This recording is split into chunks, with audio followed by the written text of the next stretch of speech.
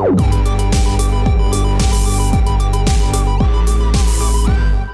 is The Refuge Project. Welcome to The Refuge Project. The Refuge Project is a place where you can have meaningful conversation in a safe place. We are your host. I am Pastor Caesar. We have Pastor David, and we have the bearded wonder, James, in this, and it's great to have you on. Are you just going to keep the bearded wonder thing? You are the bearded wonder. Yes. Right. Yes, you are. We have a great show for you lined up today. Today we are discussing peacocks. We're discussing the Black Panther and zombies. But hey, yeah, before we get into all that, how are you doing? Everything's good, man. I tell you, had a great week. I do want to bring something up first of all. And I just want to thank everybody for listening. But this week, the Refuge Project has gone global. What? Yes. Global. We had our first outside the United States. We are now live in Russia. Russia. Yes, sir. So I'm pretty excited about that. We were in with Texas, Oklahoma, Missouri, South Carolina. 13 unknowns. Nice. Could And be Russia. anywhere. And Russia. And Russia, which is kind of interesting. We had a pastor come in from Russia this past week. Yeah, I was about to ask. Did So that have something to maybe, do with him? yeah. Or- So maybe they looked this Well, up. I ain't and- saying nothing bad about Russia. At least somebody come and snag me up. Right, But exactly. Russia, how you doing? We love you. So everybody, thanks for listening. It's because of you that we get to do this, because you continue to listen. Just keep listening, hit that like button, and share it with your friends and family. Awesome. Hey, why don't we get into the Culture Corner?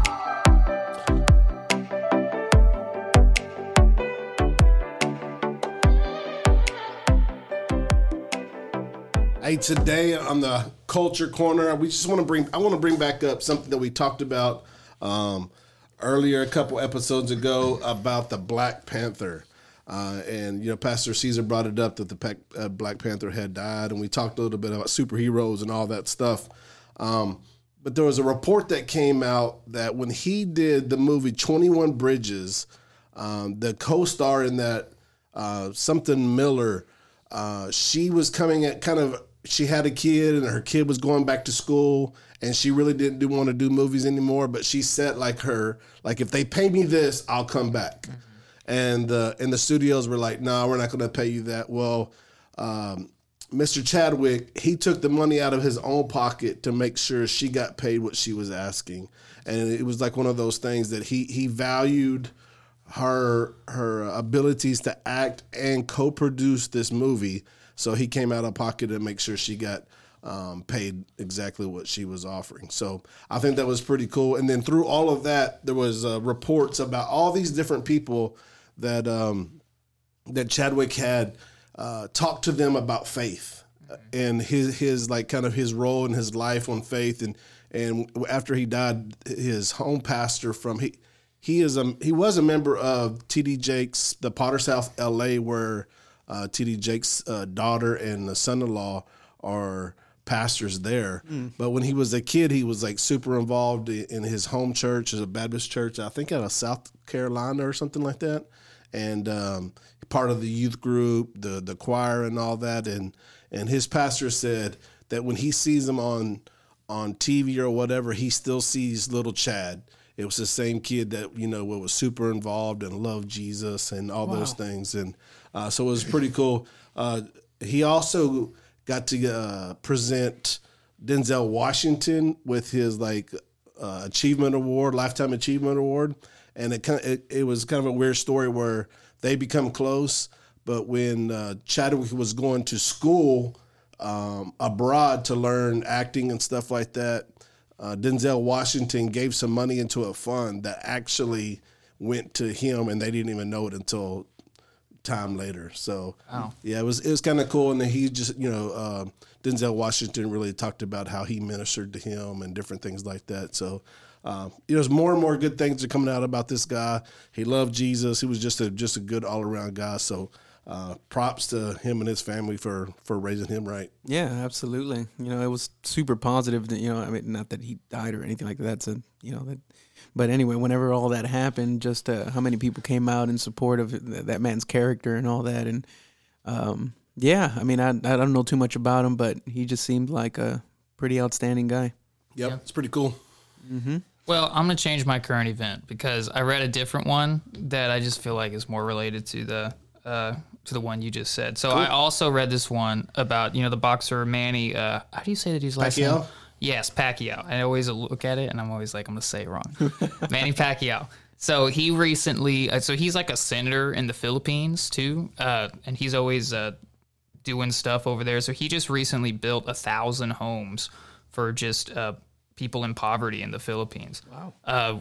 And he did it with the money he made from the Floyd Mayweather fight a few years ago. Mm-hmm. So apparently even though he lost that fight, he brought in like $100 million, like close to that for losing. Yeah, for losing. Yeah, well, I mean, you got to pay somebody a lot to get beat up by Floyd Mayweather. But Exactly. but anyway, so he took that money and built 1,000 homes in the Philippines with it, and I just think that was pretty cool. That's pretty awesome. It's especially you don't get too many people that actually they're out there always advocating for the poor and this and we know people from the Philippines. We know pastors and preachers that come by here, and they tell us kind of what the landscape looks like over there. But you got here in America, you got all these celebrities coming out talking about social injustices and stuff like that, and they do exist. They do exist, but not too many of them are actually putting their money where their mouth is. Well, just look at the other side of that. So you got Manny Pacquiao that made $100 million with that, and then you have the other side, the winner of that's having a fight a YouTube star, one of the Paul brothers. Is that official? The last time I looked at it, they both released something about it, so I don't know if it's official, but he's doing it because he's broke, because he keeps spending all of his money on Bugattis and strip clubs and all that. And then you have the other side where this guy's actually going out and building homes for 1,000 homes. So and that I like that it was because lots of times you hear about like either governors or senators or whatever, and they're trying to like come up with some program to help the people in their area or something, but it's all like government stuff or whatever. This was just him, even though he is like a senator or whatever, he just said, hey, I've got $100 million that I could do a lot of good with. And so he just like personally did it. So anyway, I just think that's cool. Yep, that's good. Good deal. Well, I wanted to hear about the peacocks, but hey, maybe I can still tell you about the peacocks. Hey, you know what? It's in there. Tell us about these peacocks real quick. Okay, so there's some peacocks down in Miami. Well, actually, I think they moved them. That's the whole point of the story, is they're causing lots of problems. And so earlier this year, they started this whole big project to like relocate the peacocks out of Miami because so they're pooping all over the place. They're making lots of noises in the middle of the night. I don't know if you know what a peacock sounds like, but it sounds like this. It sounds like...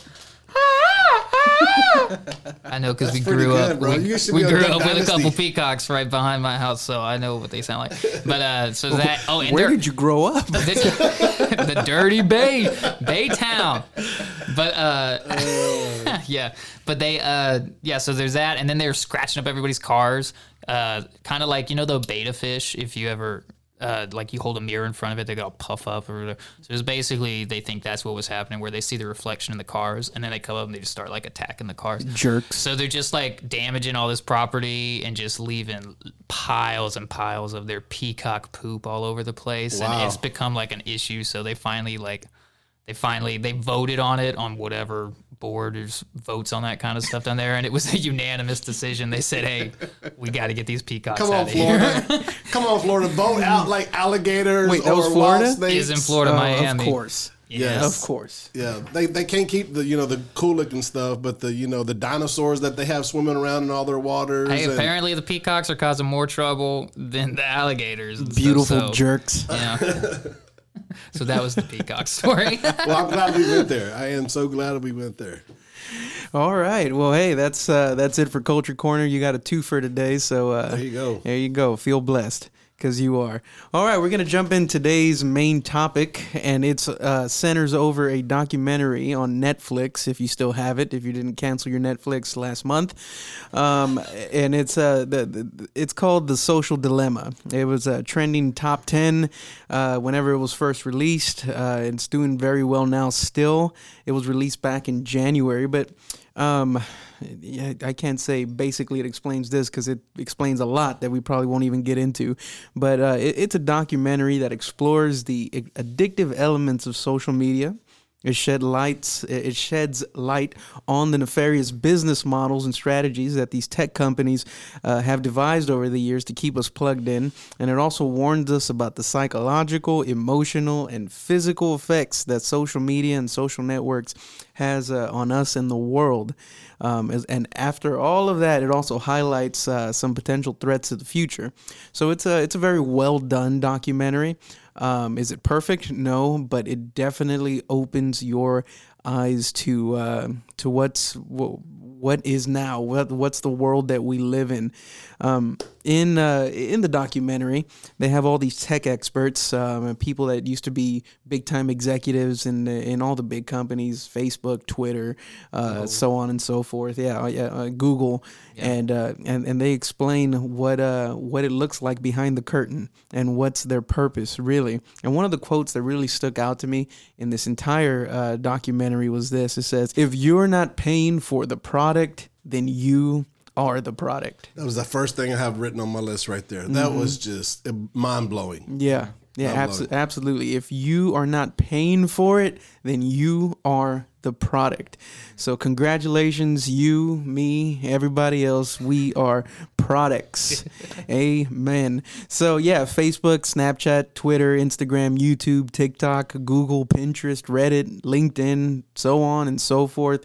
It all talks about these business models and what kind of business models and strategies they have in place, what kind of recipes they have in place to keep your attention for the longest amount of time possible. And this is what their goal is. And I think everybody here, Pastor David, were you able to watch all of it? I watched all the way through. Yeah. How did it make you feel just right at the end? Well, it was disturbing at the end because they was asking the executives, like, what is your greatest fear, right, of all of this? And the one guy said, civil war. And then the other guy, and they weren't even in the same room, he said civil destruction. Yeah. So it just really made me feel uneased and not good for the next generation coming up. Yeah. How can duck lips, right, affect civil war, right? Yeah, it's. It was disturbing, how, and then how they portrayed certain things, and I guess one of the other things that kind of gone with your quote, it says that the only industries that call their customers users are drug dealers and social media. Mm-hmm. So that just really kind of got me. And the kind of the B-roll stuff was kind of cheesy, but at the same time, it kind of opened your eyes to exactly what these companies are trying to do. When they were talking about basically turning the knobs and having the leaders of these companies able to turn the knobs and dial into exactly where they wanted to dial into to change revenue, to change activity, they basically could change the way you think, right, through your social media, however they feel that day. Right. And James, how did you feel? I know you watched that a couple weeks back, but yeah, well, so a lot of people that have watched it, they've been like you said, like it felt like they'd opened their eyes and they're like, oh wow, this is crazy. But I was watching, I was thinking, like, we all knew this, right? We all knew that they were manipulating your attention and all and selling your data. Like, that's not new information. But so it wasn't like shocking to me. But I guess it's a little shocking, like how shocking it still is to most people. But I think the thing that's shocking, I think everybody knows, okay, they have my data, but I don't think everybody realized that they can dial in so accurately, and that the algorithms are so good. Yeah. I think that's kind of what surprised people. Yeah. Right. Well, I kind of saw it as just like, I mean, it's all just advertising. So it's just like, back in the Mad Men days and stuff, like they're really good. People that are good at advertising, they're really good at advertising. And the whole social media thing, it's just advertising. That's how they make their money, is through advertising. And so it's just like anything. It progresses, and it's a technology. You know, technology progresses at an exponential rate. So, yeah, they're really good at advertising. Right. Now they're just that much better at it. And our attention is the product. That's what they want. These advertisers, see these services, Google and all that stuff. You know, we might see it, and we have the luxury of having that search bar there, but somebody's paying for it. Yeah. It's not us, but somebody's paying for it, and it's these advertisers. I had one weird feeling because I hardly ever go on Facebook, but if Facebook gets used, Sandra kind of looked through my Facebook page. So I told her, I said, they think I have female tendencies. Yeah. Yeah, whatever the last... Oh, he's sensitive. Yeah, whatever the last thing or two you search, like that's all you see until you search something different. Right. Right. And then that's kind of crazy because everything that we do is being tracked either by these social media, you know, gigantic companies, but Google, and it's all for the purpose of data mining. And, you know, data by itself is nothing. It's what you do with that data. And they go in and they talk a little bit about that. But you think about that. Everywhere you go, everything that you do, everything that you like, and all of these things are being stored in a super server somewhere, supercomputer. And these algorithms, they detect who you are. What are your interests? What are this and what are that? So ultimately, I mean, they'll actually know you better than you know yourself. But I think we've talked about this in the past when we have a group of people that are together that have like mind thinking. Yeah, echo chambers. Yeah, Echo chambers, right? This is really, really scary because it promotes that. It promotes whatever you Google, it gives you more of the same and more of the same and more of the same. And one of the things that kind of disturbed me was they said, depending on your GPS location, depends on your Google search, what comes back from it. yeah. Yeah. That's crazy. Look, I just want to know what it's about. I don't need to know, like the guy that went to the doctor for COVID. They asked him what his political views were, depending on what kind of medicine they were going to give him. Listen, I just want to be healed from this. Exactly. When I Google something, I don't want to depend because I'm in a Republican state. I want to know what the internet has to say about it. Don't filter it. Right. Right. Let me know. Yeah, but Right. I got a little sound bite for us right here. All right, let's check it out. It's a little bit on this documentary. Check it out. They know when people are lonely. They know when people are depressed. They know when people are looking at photos of your ex-romantic partners. They know what you're doing late at night. They know the entire thing. Whether you're an introvert or an extrovert, or what kind of neuroses you have, what your personality type is like. Yeah. So in these algorithms, that's how they predict these things. They can predict our actions. And what's crazy is that whatever company has the better model wins. That's right. You know, and that's why there is you can definitely, you know, monetize this kind of service, because if you know you got these people in this zip code that are searching for this kind of product, and you have the monopoly on the data mining in that area, I mean, it becomes a very, very profitable business to get these sponsors right on that screen. Well, I use this company called Data Man. Yeah, I think it's called Data Man, right? And so I contacted them because I wanted to contact pool users, you know, people that had pools in their backyards. And they said, okay, send me your zip code and we'll send you all the pool owners in that zip code. And they sent me like stacks, you know, and then I started looking it up, bro. And I don't know how they do this, but every one of them had a pool in their backyard. And I went on like Google Earth and they didn't miss any. You know, so it's just like, I don't know if it's from their credit card usage or tax paperwork or whatever, but it's nuts. yeah. Yeah, and it's terrifying to think about. I mean, humans by nature, we are creatures of habit. What we do, where we go, what we eat, what we dress like, that can, over time, you start really defining who you are, and then they'll have you pegged, you know. And it's crazy that if you know, I like to say they, but you know, who is they? Well, all these companies and stuff like that. But that's the whole nefarious part. Like there's somebody in the shadows just waiting to change your mind, your perception of reality, and they're getting really good at this. they're getting really, really good at this. You know, I'm always searching stuff for Amazon, buying things for youth, just just everything. And we all have that. And out of nowhere, like sometimes I don't know if you guys have ever just kind of been having a conversation at dinner with your significant other. Come on, brother, with your kids, listening. right? I know where you're going. Exactly. And then all of a sudden you pull up some social whatever, or you're just searching on Google or something like that, and then it's like, you were having a conversation about car insurance, and then all of a sudden, boom, car insurance, and that's before the search ever even happened. You're like, wait a minute, what is really going on? Yeah. And I know a couple years ago with Edward Snowden, that was a big old thing, right? Yeah. Oh, yeah. About privacy, and then a lot of this stuff seemed to have stemmed as far as being brought to the forefront of all this because of the Twin Towers, 9/11, security, the Patriot Act, and all those kind of things. And it's just it's not necessarily a new problem, but it's definitely getting a lot more attention now. On that Snowden issue, they just ruled the things that he released were actually they ruled in his favor. So now they're going to start working on hopefully dropping the charges, and he can come back to the United States or wherever he's at, because he's on the run right now. You think he would come back? He said that he's really not going to go after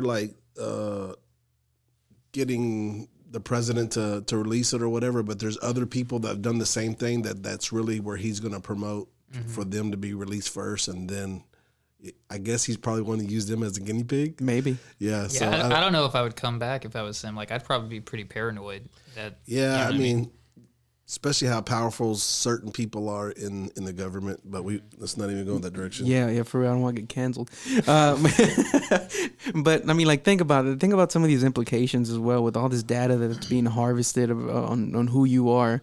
I mean, theoretically, you can predict people that are maybe high risk of suicide or self-harm by the things that they search, or depressed. Or just all these other things that raise an ethical issue, a real problem that these algorithms potentially could identify these life-threatening, tendencies, or people toying with the idea of blowing up a government building, or killing themselves or killing other people and all that by the things that they search. And I think that they are probably, the government is using some of that stuff. They could use some of that stuff if these companies would turn it over. And I know they've been battling in court to get some of this stuff from, and Facebook refuses. I know for sure they refuse to send out some of the stuff from the government. But the suicide rate. So they even touched on the suicide rate. No, we'll get there. there. So hold on that. Hold on. So let's keep on going. Yeah. We'll get there. But, it's but the ethical question that I think that would be provided on all of that, on legislating all that, is how do you actually how do you attach an action to having that data? Like, how? I know a couple years ago, they were talking about making the internet a utility, just like water, electricity, and all those kind of things. And there's a big backlash on that. I really don't know where I stand on all that, but whenever we're talking about the ethical concerns, I see where the argument could be made. You need to make it a utility, and you need to make that information available. But then on the other side, as a freedom-loving American, I don't want my information released anywhere. I don't want anybody to know what I'm doing. It's because that's my information, and nobody should know that. But as a guy that wants to live in a free country, some of that stuff, information is important to continue to live in a free country. Right. So now we are balancing on the fence to figure out which way do we go, and I don't think we have the right answers. No, especially now, because it's one of those things that as soon as you open the door, then our freedom's lost or freedom's won. Yeah.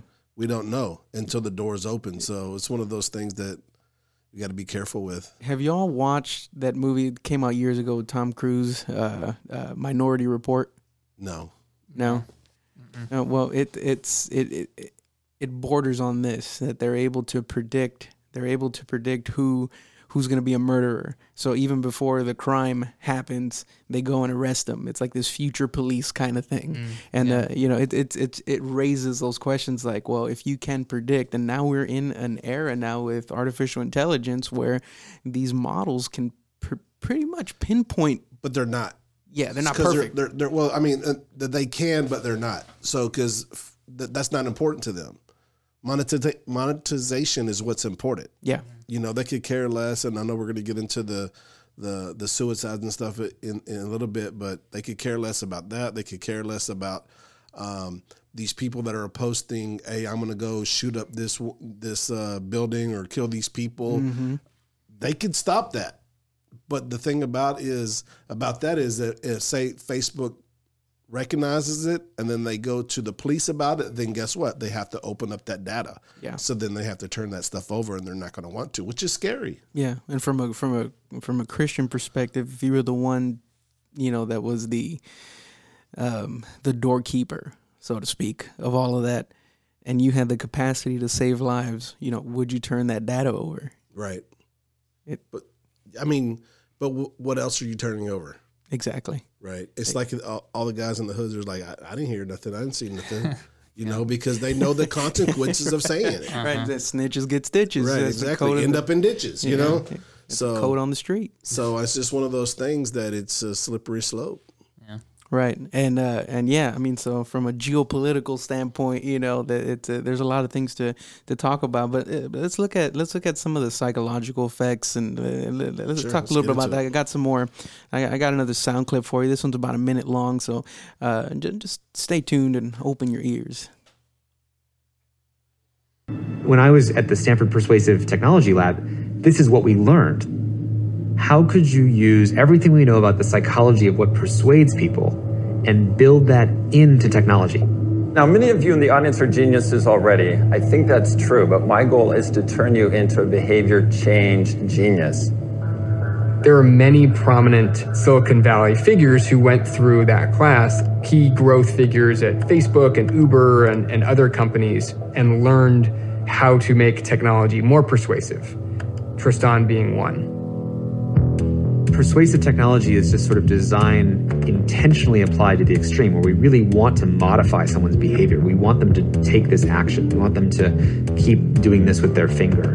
You pull down and you refresh, it's going to be a new thing at the top. Pull down, refresh again, it's new. Every single time, which in psychology, we call a positive intermittent reinforcement. So you don't... Yes. Wow. It's Nuts. It's this entire...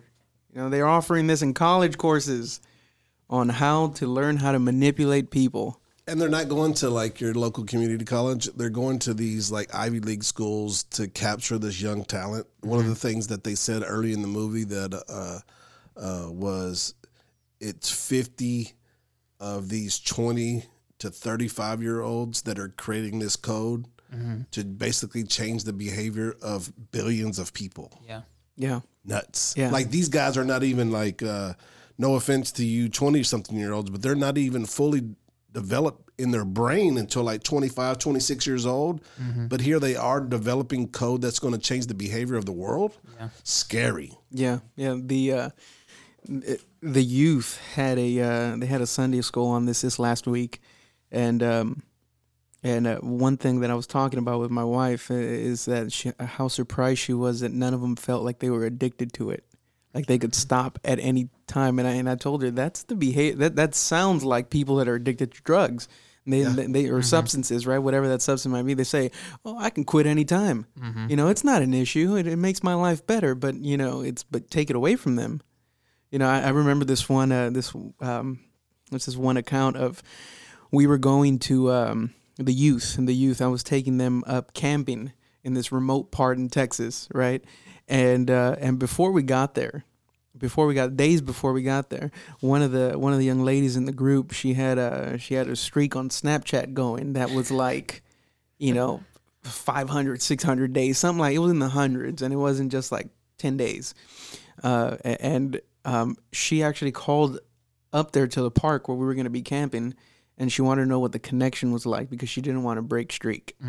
So the connection was bad. So she went anyway, and she lost her streak, right? So whenever she got back, she called Snapchat. Oh my gosh! And they reinstated her streak. Wow, Oh, that's crazy. How did she get him to do that? Just asked them. I don't think they do that normally, but she was just like, "Can you help me? Can you help me?" I guess. I don't, This is crazy. And this is one of the quotes from the show. It's a gradual, slight change in your own behavior, and that is the product. mm-hmm. Slightly. They don't think that they are addicted because it happened over a period of time. And that's exactly what they're doing. They want it to be a slight so they can curve and mold this into your daily life. And I tell you what, I'm not a huge like social media guy. I'm not a huge guy that's on my phone a lot. Now I do listen to a lot of podcasts. I do listen to a lot of things on YouTube. I guess you could call that social media or whatever. But during this fast, I've done some of those things, and I've realized that I go to that stuff. And when I can't go to it, it's a little bit of a struggle. We created, when we talked about on this podcast, when we was talking about fasting and praying, we discussed it, creating a void.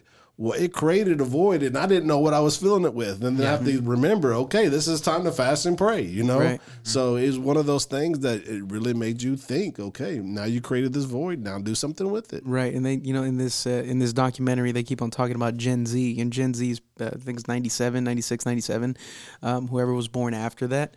I was born in a time that was before all of that. I didn't grow up with social media. I remember having my first touchscreen phone, I think in like 2006. I had a Nextel. Yeah, I had the brick. The Nokia brick with played Snake on it, and that's pretty much all you can do. Got the cool color changing cases. Hey, listen, I had my first phone was a Nokia, and it was $100 for 100 minutes. Wow. You were doing it when they were still charging by the minute. By the minute. Man, that's old school. We were paying $1 a minute, bro.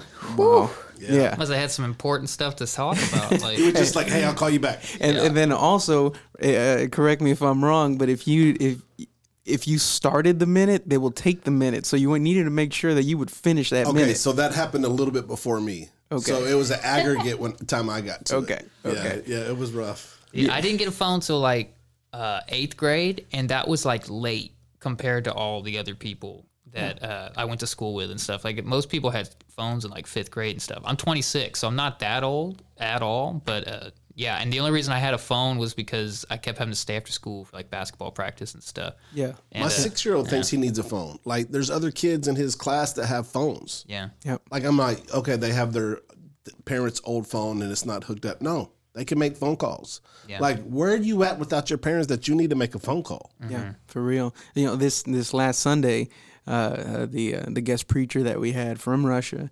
I know that his son, he played this beautiful Beethoven piece, and if you heard that, young guy, probably no more than 10 years old. I don't know how old he was, but probably 8 or 9 or 10. Yeah, he was like that, and you can tell.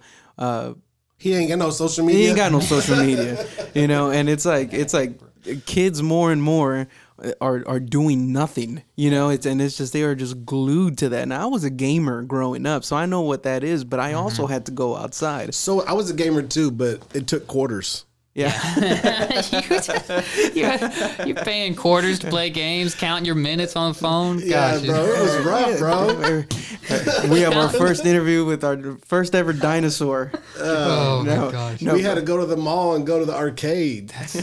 Yeah. Hey, arcades, when I was growing up playing games, like arcades were cool because you didn't have to do that. So you could only play so if you went to the arcade and played on an actual machine, like with a joystick and stuff, like that was really cool. Yeah. Oh yeah, absolutely. That's all I knew. Yeah. Absolutely, and that was also, and it is also very addictive. But then it also came with its limitations because whenever you run out of quarters, When your $10 were up, you're it was done. up. The difference with the video game thing is you are, especially these days with the internet, you're usually playing with other people. So you're still like interacting with people and you're talking to people, and it's different than just like sending a message or posting a picture with some words underneath it. You're having to like talk to people all over the country or around the world. You're on the same team, so you're like making strategies with each other, trying to. So there is still, you're still like getting that. So it's way different than just like sitting on your bed by yourself, scrolling through pictures and stuff. Yeah. There's still a creative and social element to it. But the other side of that is that the game never ends. Yeah. Right. So you're always trying to achieve something that's always moving. Yeah. So it's a moving target. It's definitely still addicting, but I guess the point I was trying to make is it's the social like problematic part of it that like social media brings I think is a lot different than like it's not too social. Yeah. But hey, I got another clip for you real quick. I got quite a few of these, and I know this episode can definitely stretch, so we're trying to move it right along. But check this out. This one's about 30 seconds. Premise here. Armed with all the knowledge that I have and all of the experience, I am fighting my kids about the time that they spend on phones and on the computer. I will say to my son, how many hours do you think you're spending on your phone? He'll be like, oh, it's like half an hour. It's half an hour tops. I'd say upwards hour and a half. Okay, I looked at his screen report a couple weeks ago and it was like 3 hours and 45 minutes. Instagram, 6 hours, 13 minutes. Okay, so my Instagram's worse. Got him. Didn't have much to say after that. And this was a Stanford professor that, like she said, she knows all the dangerous implications, and yet her own kids are still on it. And well, like I said in the documentary, I don't know if you can bring this up later, but a lot of those social media mogul people, they don't let their kids use social media. Right. Yeah. Right. Which I was like, yeah. How ironic. And they're like, no. And I like how they were, well, I don't like it, but whenever they're saying, I know how this works. I created the code for it and I'm hooked. Yeah. And they knew that their own creation had got them. Right. But even the main guy, he was addicted to his email. Yeah, which I thought he's like you over here, like using super old stuff. Like, what kind of emails are you getting? Like, for real. The bottom of it says unsubscribe. So if you don't want to see it no more, unsubscribe. He's just scrolling through his junk mail all day. And that's wild, it is the younger generation that is more susceptible to it. Us, we didn't necessarily grow up with that stuff. I didn't. I kind of did, but I never got into it. It was partially so in where I lived in Lynchburg in Baytown. It was the internet service was like super super slow there, and so you're dealing with like dial up in a place that gets bad reception. So there wasn't a lot to do online. That's funny because he turned out to be a musician. So I'm like, what if it was the other way around? Like, what if he would have the all this other stuff, would you have been? Well, okay, so the other part of it was, so that was like one deterrent from me doing a bunch of social media stuff. And then the other was, I just always thought it was so stupid and super lame. Just like friends like posting pictures of each other and being like, did you see that picture I put up last night? Right. Especially the ones that, remember when it first started, the selfies first started, was always in a bathroom mirror. Yeah, I just thought it was so stupid. But also my whole up until I was like 15 or 16, I just thought everything was stupid. So that doesn't really say that much that I thought social media was stupid. I remember those days. Yeah, everything was dumb. This is so dumb. This is so lame. And that's just, that represents, I believe, just maybe just a very small group of people that like that. But I know people that Facebook was originally made for college students, right? So whenever that, that's before he stole it. Before it started popping and all that, and people were there and all that. But like now, you talk to somebody that's in Generation Z, and you tell them if they have Facebook, they're gonna look at you like you're a dinosaur. Yeah. And it's the most uncool thing. They have all these other things, Snapchat, TikTok, Instagram, or whatever. Which the whole TikTok phenomenon is still, it's just way over my head. You got people that are getting globally famous here by not doing anything. All they do is lip sync to other people's music, throw in a dance move in there, and they are trending worldwide for being talentless bums. My whole thought on stuff like that is like, even though I can sit here and talk trash about it all day, they're doing it. They're making the money. I'm not doing it. What can I really say? I respect the grind. If they're making money and they're finding out how to make money on all that, that's good. I'm just talking about the people that are consuming it. And like, those are the real idiots. There. You want to make fun of somebody? Like I could do that for like musical artists or something. You can talk trash about certain pop artists or whatever, and it's like, hey man, they're out there doing it, making the money. Most of them don't really think they're as amazing as they're portrayed. A lot, they know that like this is stupid what they're doing, but they're like, hey, I'm gonna do it. I'm gonna do a good job with it. The real people to be made fun of are the ones listening to that music and be like, this is so good. I really like this. It's got a great beat. And I just heard Pastor Lentz on the interview, the Hillsong pastor in New York, and he said his son wanted to be a YouTuber. And he was just like, nah, I don't know about all that. That's just a waste of time. And then he started doing some research, and he goes, oh, there's $1 million game out here? He says, I wouldn't buy him a new microphone and some new headphones. And the thing with Gen Z is that since this stuff has all been recorded as far as, people's emotional, psychological state and all that, Gen Z is the most neurotic of any generation. They are the most anxious and they are the most depressed. And suicide rates and all that stuff they've just skyrocketed, and they can be traced back to the implementation of social media and social networks. Now, it's not necessarily a fair estimation because we know there's other contributing factors other than social media that leads all to that upbringing, religious, values that might be in the home or not in the home. Do you have a father in the home? Where do you live in the United States? Do you live in a rural area? Do you live in an urban area where there's not a lot of opportunity? I know that all of that plays a gigantic. They're contributing factors to how a person grows up, and then the things that they, how they express themselves and how they receive the world and stuff. But we cannot say that there isn't a problem in this generation. And like the people that I minister to, they've lived in a world where they grew up in this. They've never known anything. It's normal. It's normal for them. Even before they were out of the womb, it was already there. And I, even though I'm not that old, I remember a time right whenever it was 56K dial-up. I remember that. I remember the commercial when it took too long and they threw the computer out the window. I just watched that Netflix doc about the killer guy that you were telling me about. I watched that yesterday and today. Oh yeah, I'm a Killer. Yeah, Killer Released or whatever. So the dude spent 30 years in prison for killing a guy when he was like 20 years old or something. So now after like 30 years, he's out on parole or whatever.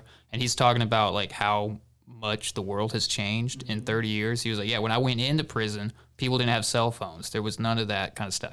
And so now he's just like thrown back into society with social media and all that kind different world. Yeah. My buddy was locked up for a long time, and he was talking to somebody in there about Star Wars, and the guy was like, "What's a Star Wars?" Yeah, oh my goodness. What is a Star Wars? Yeah.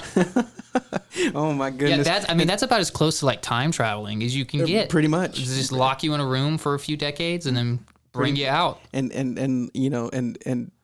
these young people, they're trapped in a time capsule now. This is all that they know. This is all that they know, and it's incredible how much their sense of worth is tied to social media. We might not care about it too much. I know that I use it as a tool. Yeah. I use it as a platform to reach out and to try to engage them in what they're already involved in.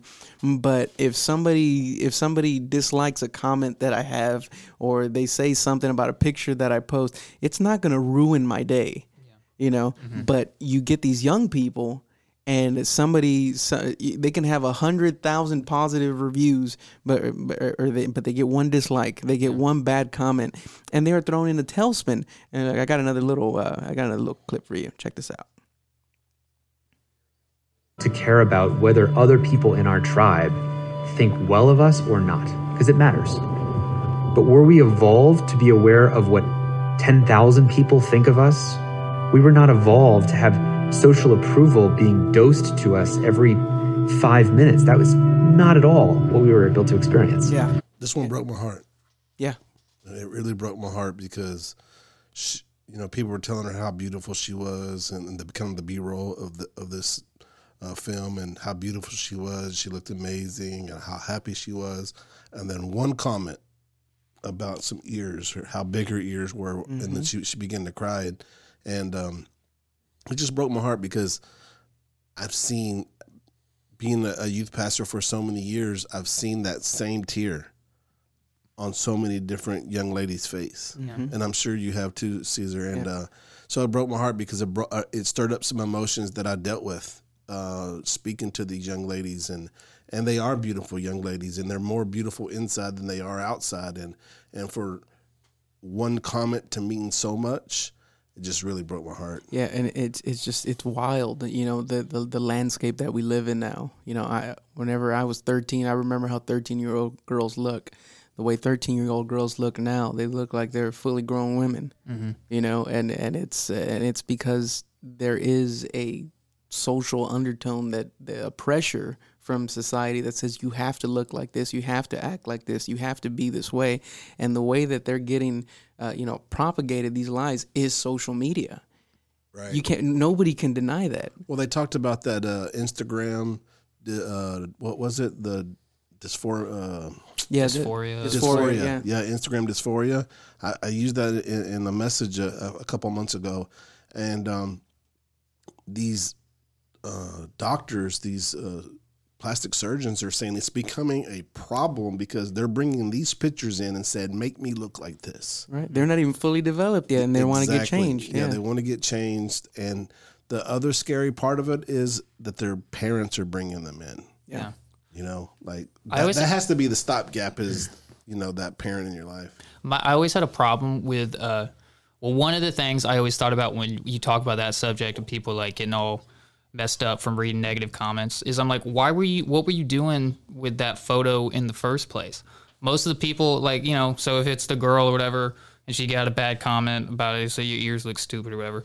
Well, what was the photo shoot? She just taking a selfie in the bathroom mirror with her butt all out and stuff. What were you doing? You were just up there trying to take a photo, trying to get people to say good things about you. Exactly. Terry, and it's not just like a girl thing. Guys, everybody does it. It doesn't have to be a body thing. You can see guys playing a song on the guitar. It's like, what were you even doing? You just trying to get people to say, oh, what a nice voice you have. I love the way you play that guitar. Your it's so B cool. chord sucked. Yeah, and growing up, I was never like a jerk about anything, but like in my mind, if I saw somebody doing something specifically just to try to get somebody to say something nice about them, my initial reaction was to just crap all over it and to just tell them how stupid that was. But I would never. I'm always a nice guy, so I always keep that in check. But that was really always wanted to. Yeah. Oh, really, really wanted to. I'm not voting for that guy at the talent show. Right? You know what I mean? Like that guy's the worst. Right. And but I find it just kind of ironic because we don't want to be that guy, but we do want to be that guy. We want to be that person to make those comments. You can be that guy to like your friends. If you're real good friends with somebody and you see your buddy up there doing something real dumb, you say, hey, what are you doing, idiot? And you can sit there and talk trash to him, be like, oh, that's so cool how you played that song on the guitar, man. You are so good. And you're the next George Strait or whatever. But it's like, but didn't know you had George Strait come to the house today. But he still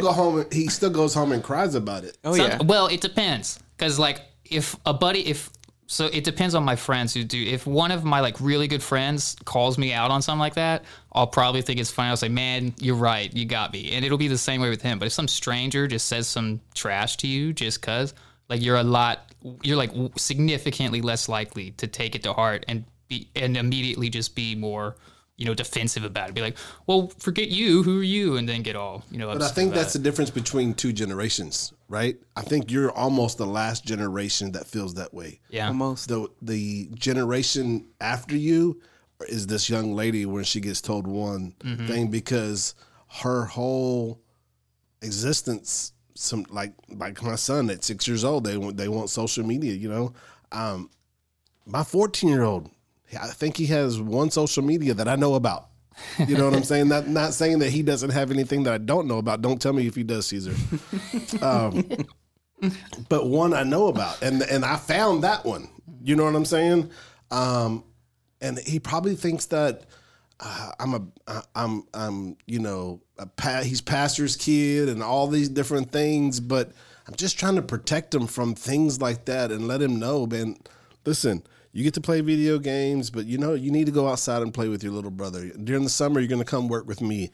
All these things that my dad taught me to be a hard worker and to grind things out and not to invest too much time in one thing. Like, what they say, jack of all trades, that's me. That's what I want my kids to be. I want them to have all kinds of different tools in the tool belt where they can do a lot of different things, not just press X, O, and Y. Yeah. Exactly. Well, I think one of the main issue with what I was describing is the reason people get upset about those comms and stuff is because they're not secure. They don't know their value or whatever. So like if my buddy comes and tells me I did something really stupid, I mean, I know what my value is. I know he's just, hey, you were right. I should work on that and not be such a jerk in that area. Yeah, you know? Absolutely. And it's like a couple years ago, I was looking at an article that they released that said that the same chemical that's released in you whenever somebody gives you a hug is the same chemical that's released in you whenever somebody likes your comment, they share your comment. Dopamine, right? People are high. You get high off of dopamine, and it's naturally produced by the body. So it's called dope. Yeah, exactly. Doped up. And they talk about it in here. They say that the way they get you to swipe creates that same dopamine that is the same way when you pull in Vegas when you pull down on a slot machine. Exactly. So they're trying to duplicate those emotions and those feelings. Why? To get you to come back. And I think the B-roll on some of that stuff when the guy was talking to his like inner personalities or whatever, and they're discussing, okay, how do we get him to swipe back? How do we get him to swipe back? And they're discussing like his tendencies with the things that he likes and the girls and all those different things. Was definitely interesting. It's one of those things when it was funny because that family sat down right at the table to have dinner. They was going to have this nice dinner.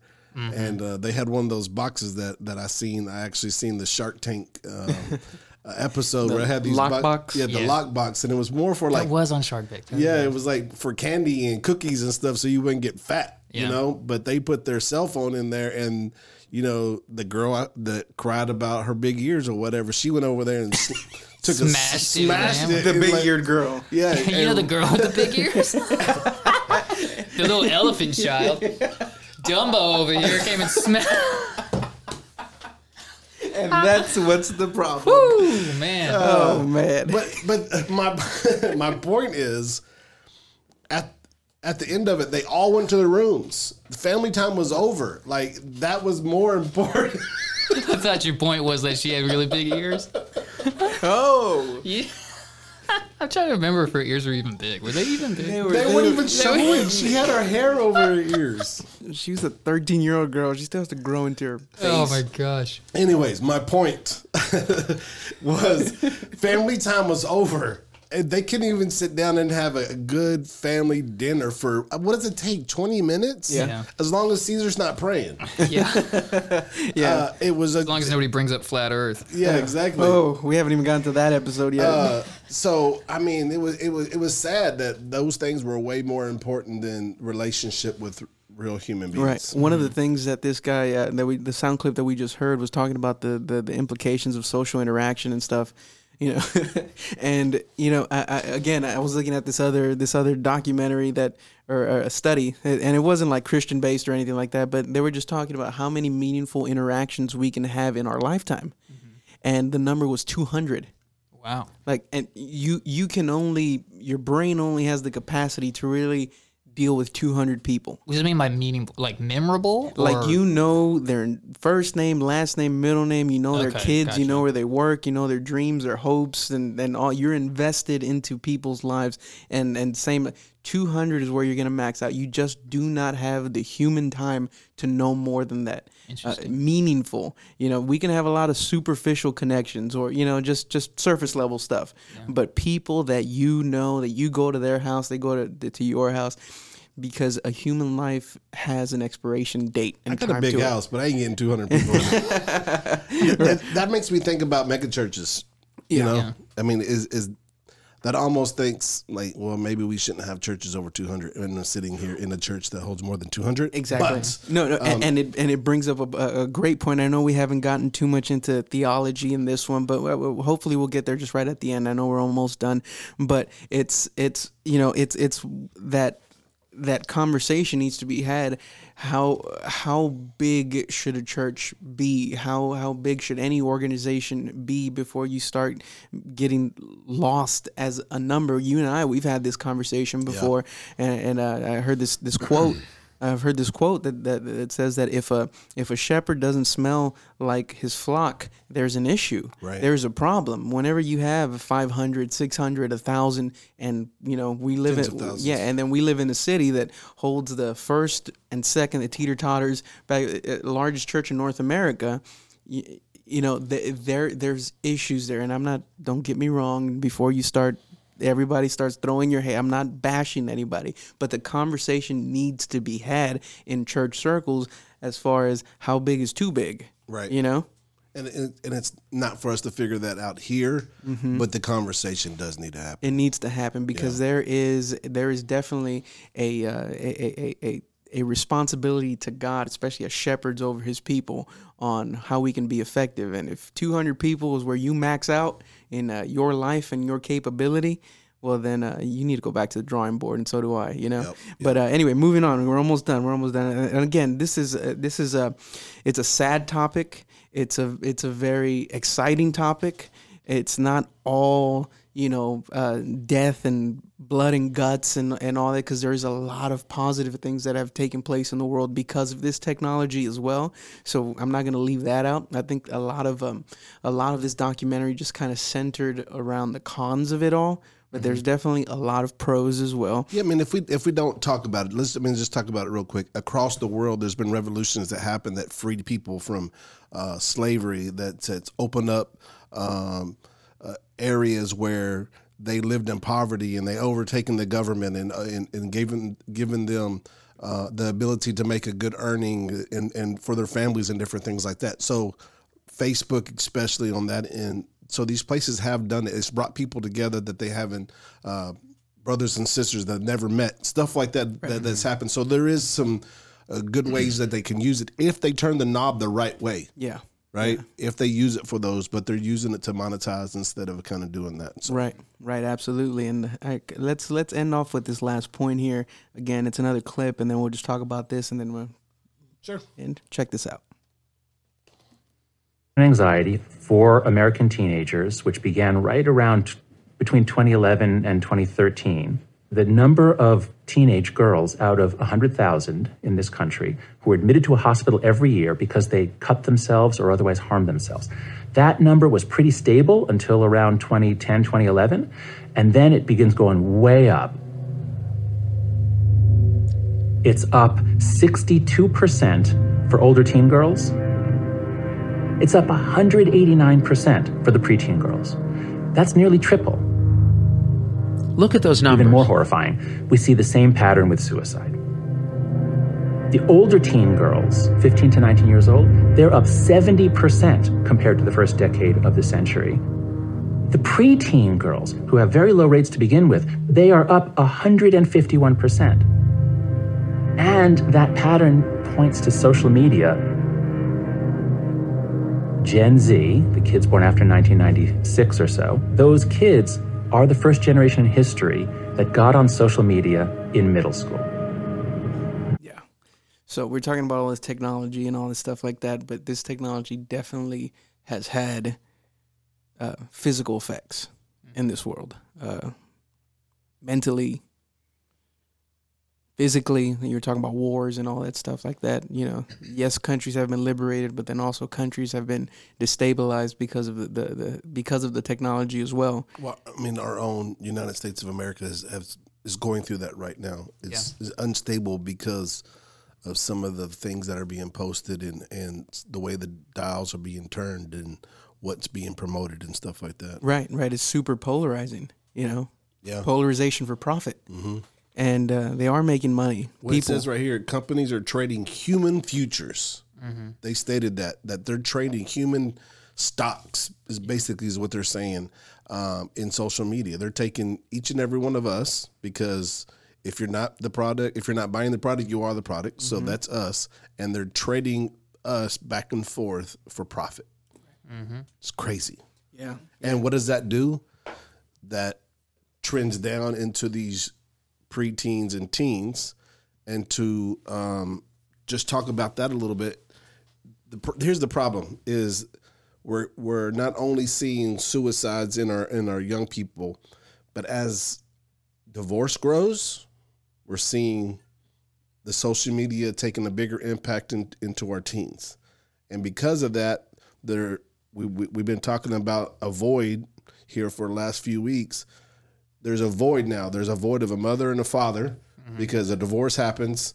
So now these kids are coming home to empty homes, right? Mom and dad are at work. They're not living in the same home. They're having to figure out homework themselves or figure out raising themselves, cooking dinner for themselves, and the extra time they have. There's nobody there to say, don't do that. There's nobody, there's not a man in the house for a young woman to look at and say, that's what a man should do. That's how a man should treat their wife. That's what it should look like. Not telling them, you're beautiful just the way you are. Your ears are not too big, right? Yeah. But you're beautiful. God loves you. All those things that a father should tell a young woman. A mother being in the house to tell her son, listen, I know things are kind of going crazy inside of you right now, but listen, there's a woman that you should wait for, you know? And they have all these negative things in the palm of their hand, and they're using those to target our young people, and that hasn't been positive. And these numbers are directly showing those things. Right. And then as it's always been in any form of entertainment, sex sells. Yeah. And that's what's being fed to our young people, to everybody, you know, things like, you know, whenever you look at the adult industry and stuff like that.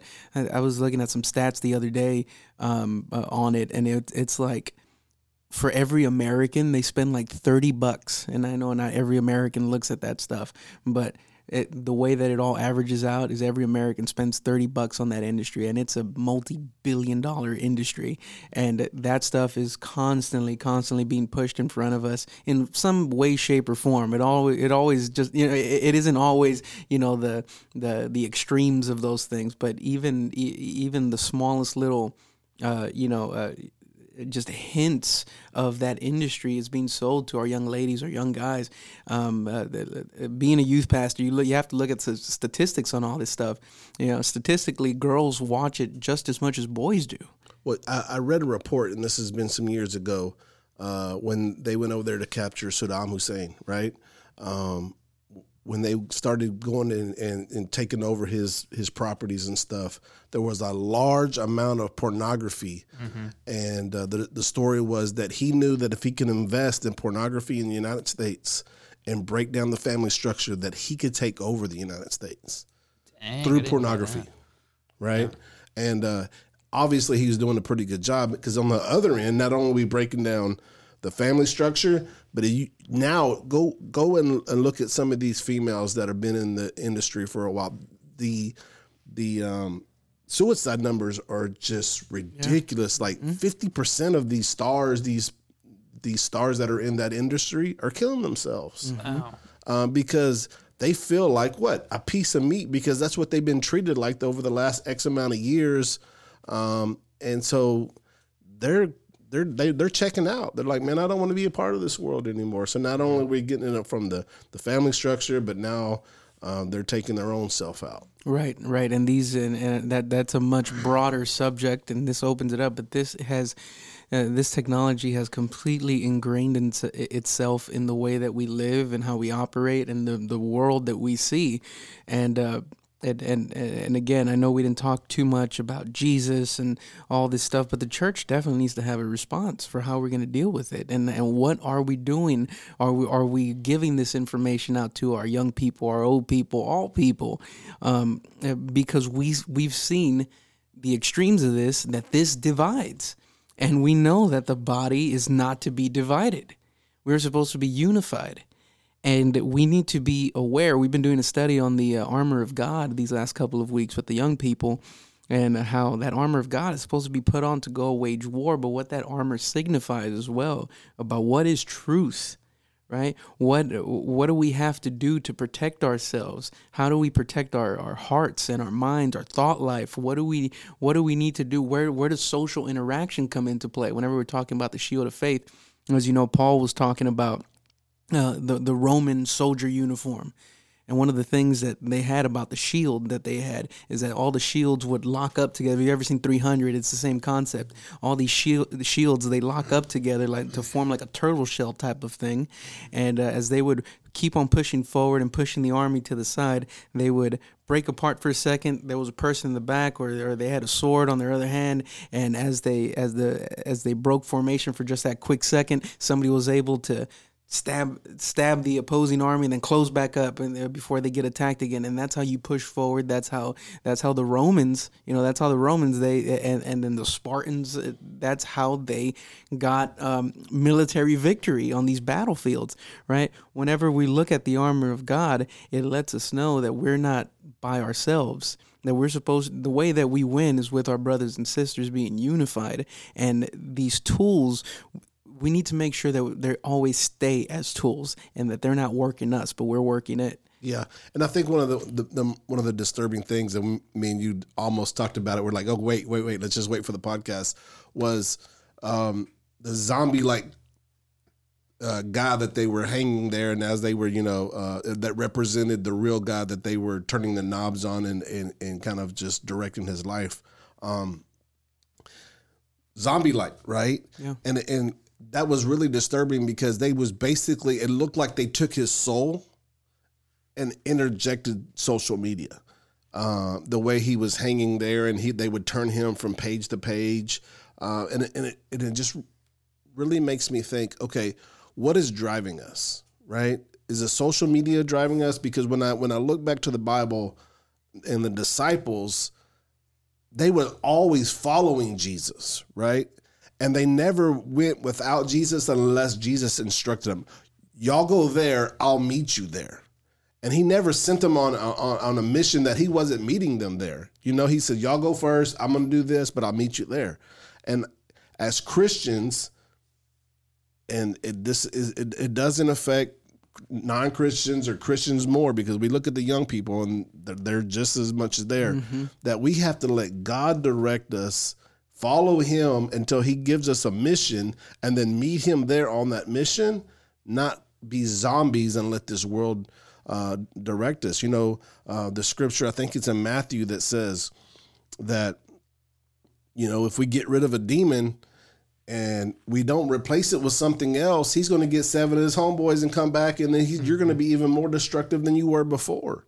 So it's one of those things that we have to make sure that we get rid of stuff in her life, that we replace it with good stuff, that we replace it with God and follow him, and not get distracted by some of these evil things that are out there. Yeah, one of the things that I discussed with my wife after watching this, we both watched it separately, but I told her, one thing that this doesn't account for is the transformative power of Christ. Yeah. Because you can, of course, there's an algorithm trying to make a dossier of who you are, and it's doing it now. And your likes and your desires and all that, it's capturing all of that. But once Christ enters in, your likes, your desires, the things that fuel you and motivate you, they absolutely change. And maybe another dossier is being made as well. Right. But if it would be interesting to see that data on somebody that was dead, lost in their sins, and then somebody that was brought to life in Christ, and see how their lives are different. Yeah. And see the way their timeline fades out of that into something different. That'd be awesome. And the algorithm says this is a different person. Yeah. Hey, that gives me goosebumps thinking about that. That's awesome. Let's just end it there, man. Thank you for joining us. Listen, if this impacted you in any way, share this podcast. Give some people some good things to talk about, to think about. We got some, 3 or 4 previous to this. So go out, listen to them old ones. Share this with your family and friends, and listen. Don't let this discourage you, but let this motivate you. And I know that God is going to do it. So that's it. We love you.